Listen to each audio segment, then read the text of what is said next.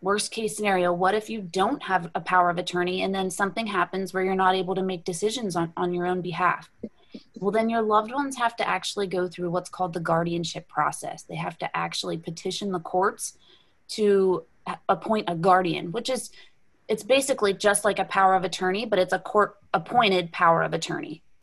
The problem with guardianships is it's time consuming. They usually take a couple months at least, especially with the virus now, it's taking even longer. It's costly. You know, anytime you're dealing with something that's time consuming and involves the courts and lawyers, it's going to be costly. Our average guardianship costs about $5,000, just to give you guys an idea. And at the end of the day, it's up to the judge to appoint who's going to be making decisions on your behalf.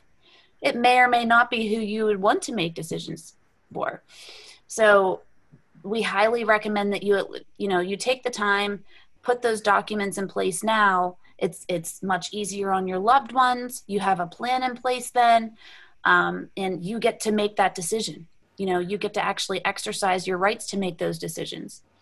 If I may, I'll just give another scenario why powers of attorney are so important. Mm-hmm. And I should say, not just a power of attorney, a good power of attorney. So most of you here probably have a power of attorney in place, but is it good enough? So as we go through different stages in our lives, different things might be relevant. As Jenna mentioned, we never know when the crisis is going to hit. We don't know who's going to get sick first. We don't know what that sickness is going to look like. And we don't know who's going to die first. We're living longer lives now with all the medicine advances, but we're not necessarily living very healthy lives. So that means we're living in some sort of nursing home or personal care home or needing caregivers for a longer period of time.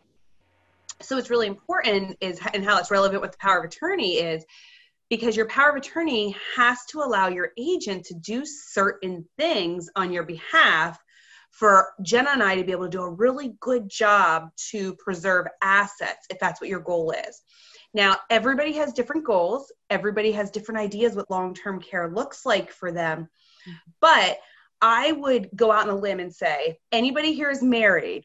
They want to make sure that if they get sick and need care, that their spouse never is fearful of becoming impoverished, losing their house, not having enough income to sustain their life. And that all starts with a good power of attorney. Your powers of attorney. So I want you all to do a little homework tonight. So after we're done, if you have a power of attorney, I want you to pull it out.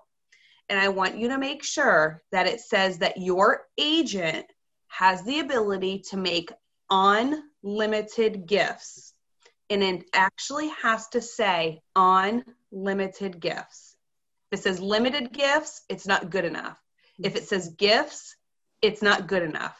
It has to say unlimited.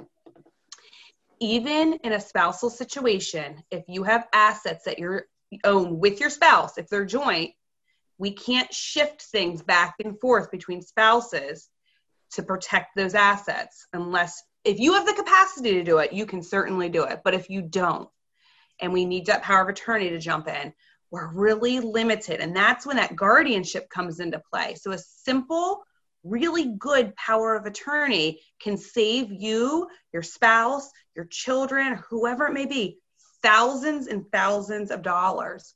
So let's say your loved one's in a nursing home, doesn't have capacity. You call us. We can't sign a new power of attorney. Their power of attorney is not good enough. So we have to go through that guardianship process.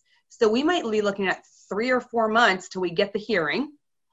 So that's 3 or 4 months you might be private paying at the nursing home where we could have sheltered those assets for the spouse or the children. So we lose a lot of time, which means we lose a lot of assets. By now, you can just look at those documents and see, does it say that your agent has the ability to make unlimited gifts?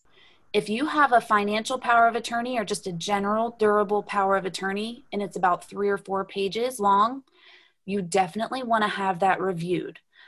We actually, if you set up an appointment, Kristen and I would review that for you for free just to see if there's any updates that are necessary. I can guarantee you that if you have a financial power of attorney that's about 3 or 4 pages long, it's probably going to need updated. Because what happened was the laws actually changed in about 2015. And the laws now say that if it's not specifically written out in that power of attorney that the person can do something on your behalf, then they're not allowed to do it. So that's why our financial power of attorney's gotten so long, is because we want to make sure that if you trust this person enough to appoint them as your power of attorney, that they're able to step into your shoes and do whatever they need to protect you and protect your assets. So that's something you should keep in mind as well. If you have a shorter power of attorney, maybe have that reviewed just to make sure that nothing's being missed.